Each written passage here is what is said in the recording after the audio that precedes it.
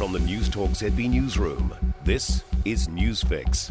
In this update, there's been a fatal crash on State Highway 1 near Kekarengu in Marlborough. The crash, involving one vehicle, happened about 3:10 this afternoon. One person is dead and another is reported to have moderate injuries. This takes the Labour Weekend road death toll to 4.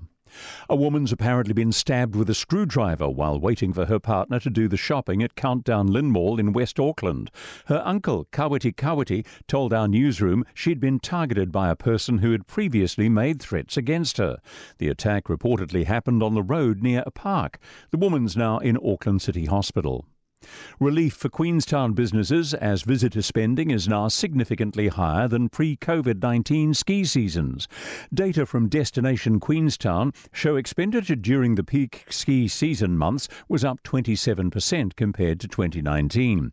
Visitor length of stay also increased 15%, with Queenstown Airport passenger arrivals surpassing 2019 figures. NZ Ski Chief Executive Paul Anderson says it's good news for a city hit hard by the effects of COVID. It's huge for the local communities. It really gets the businesses going and the vibrancy back in those towns. Arrowtown, Queenstown, Methven have been absolutely humming this winter. Auckland Art Gallery's latest exhibition has had the highest number of visitors on an opening weekend for a ticketed exhibition in a decade. The Frida Kahlo and Diego Rivera exhibition opened last weekend. Gallery director Kirsten Lacey says the opening weekend had the highest numbers since the building reopened in 2011. We had queues going all the way down the street and around the corner with 200 people through the doors in the first 10 minutes and nearly 3,000 people through on the first weekend. Since July the 1st, the art gallery has had more than 100,000 visitors and is on track to exceed the number for 2019 pre-COVID. That's news.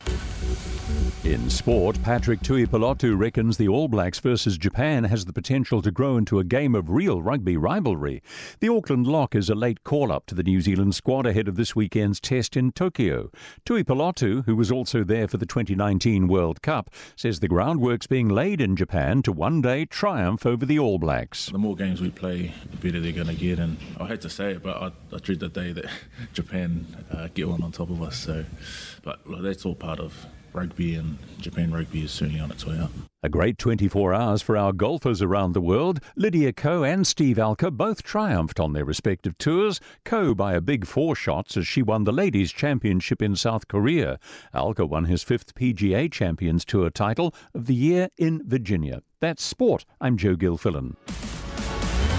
For more news, listen to Newstalk ZB live on iHeartRadio.